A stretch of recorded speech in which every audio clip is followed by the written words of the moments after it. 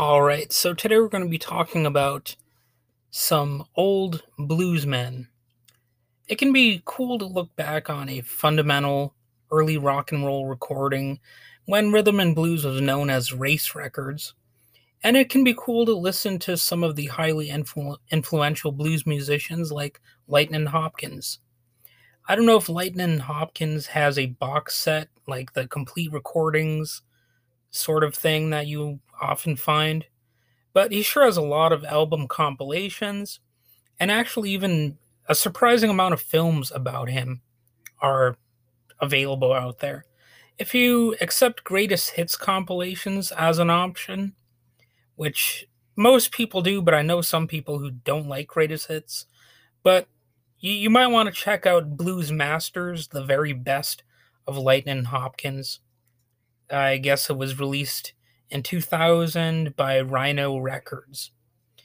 And another option might be Lightnin Hopkins with his brothers Joel and John Henry with Barbara Dane. And I guess that was recorded in 1964 and released in 1966.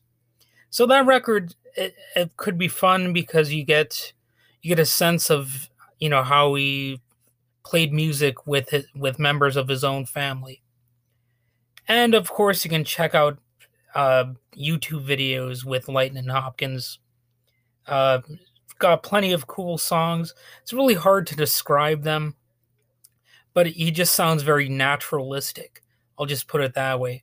It's one of those things where with a great musician, it almost sounds like the song always existed, and they just somehow came along, and the song was almost channeled through them in some way. Well, that's a little bit how I see Lightnin Hopkins.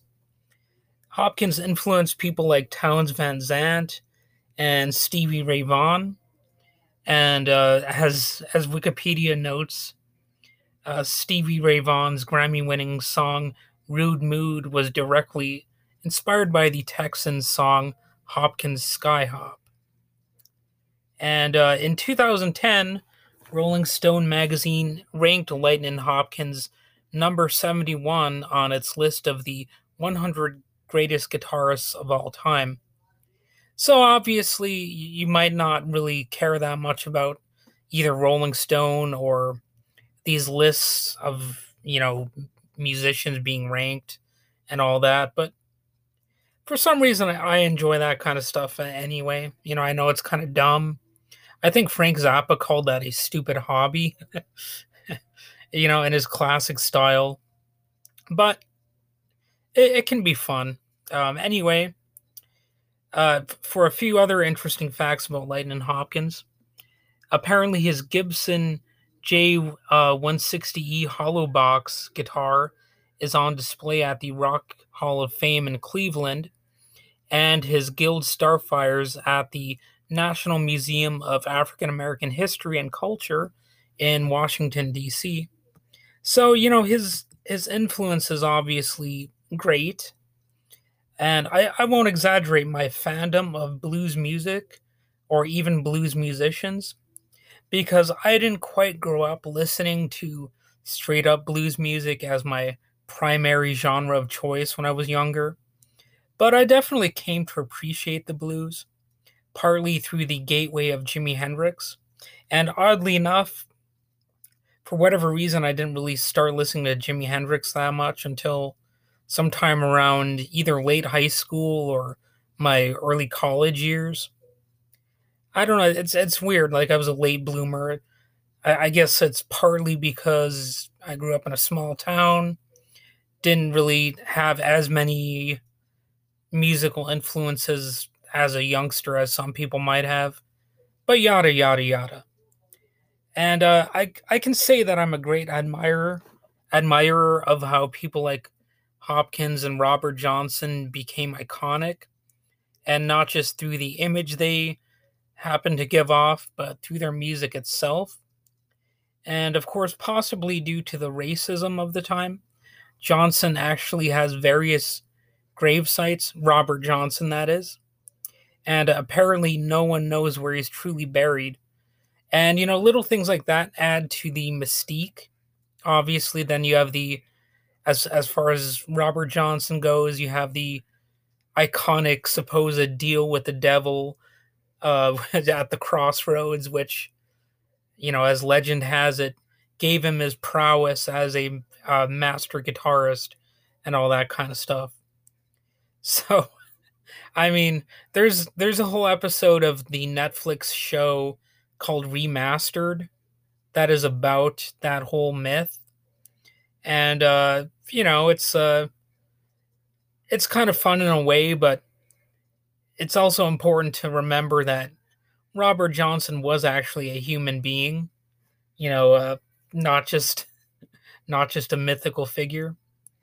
But anyway, going back to Lightnin Hopkins, I think he also pairs well with Leadbelly, and you might listen to Leadbelly's Smithsonian Folkways collection, which is pretty solid. Like if you're gonna have like a blues extravaganza, you might want to pair these three together, just as an option.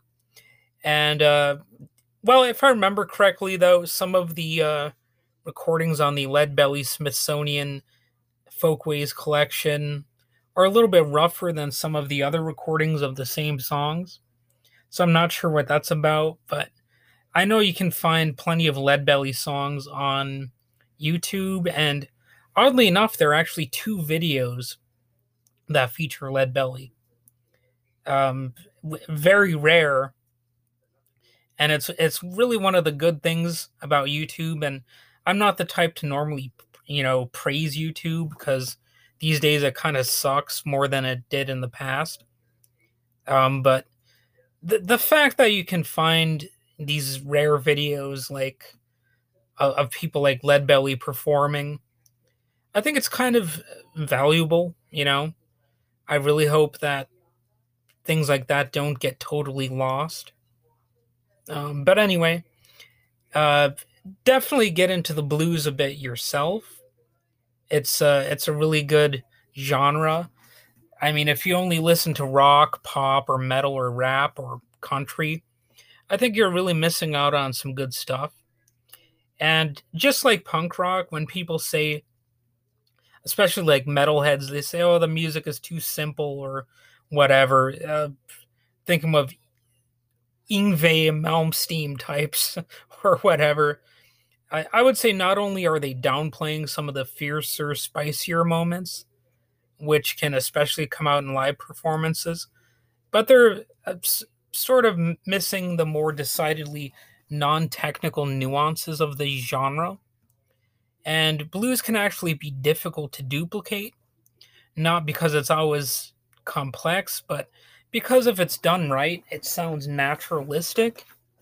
It might sound unique to the artist, and that's really something you can pick up if you have like a nuanced approach to listening to music.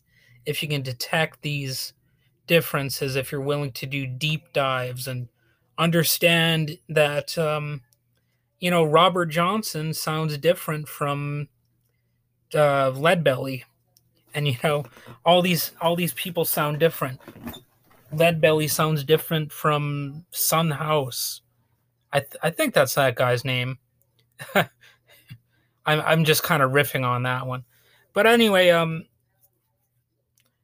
blues can be difficult to duplicate. That's my point here. Plus, let's be honest, blues music is also simply one of the most influential genres. It's obviously had a big impact on rock. Country music obviously has elements of blues. Jazz has blues components to it. Metal, practically everything. Like punk rock, I mentioned that earlier. Obviously, that does have frequently some blues style playing, probably more often than metal, to tell you the truth. And it's really more versatile than it's given credit for. I know I've seen plenty of people just break it down and say, well, the blues isn't really more complex than this or complex than that.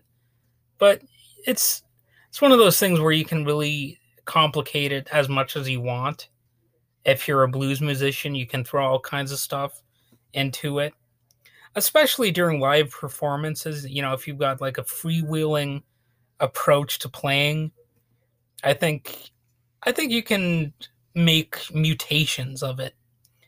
And once I managed to mention punk rock before, I will dare say similar things about that broad genre too. I mean, look at how many subgenres that punk rock has. I would say that the Ramones sound different from the Sex Pistols, and Sex Pistols are not the Dead Kennedys, and yada yada yada. One good thing about all those blues recordings is that they're saved for posterity. So long as there's still some people around, younger generations at least have a chance to gain exposure to the recorded legacy of, all of those great musicians. Anyways, some very basic biographical information on Lightnin Hopkins. He was born in Centerville, Texas on March 15th, 1912, and he died on January 30th, 1982, at the age of 69. So, that's really the extent of the biography I've got here. This is when he lived, this is when he died. But anyway, obviously you can look up these details yourself. I just wanted to give a few thoughts on blues and how I connected to it over the years, and how musicians like Lightnin Hopkins and Leadbelly have moderately influenced me. And yeah, I don't think I have much more to say about it. So have a good day.